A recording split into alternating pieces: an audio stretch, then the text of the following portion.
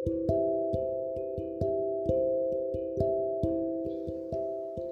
met a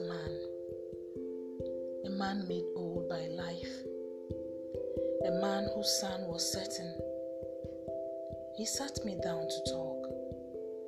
His story was long, so I pulled a chair to learn.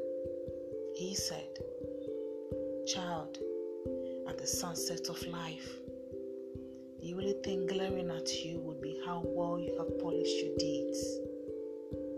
At the sunset of life, my tears will be shed. So dream and fight for your righteous dreams." His story was long, but I listened and left him a better woman. I made plans and polished my deeds too, and polished my dreams. I met a man whose sun was setting. We talked.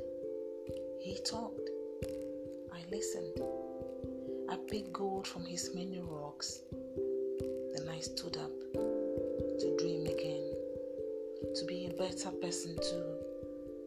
Yes, I met a man made old by life. He had much regret. It was all plastered on his face, but his words revived me. So I stood up to dream again, to climb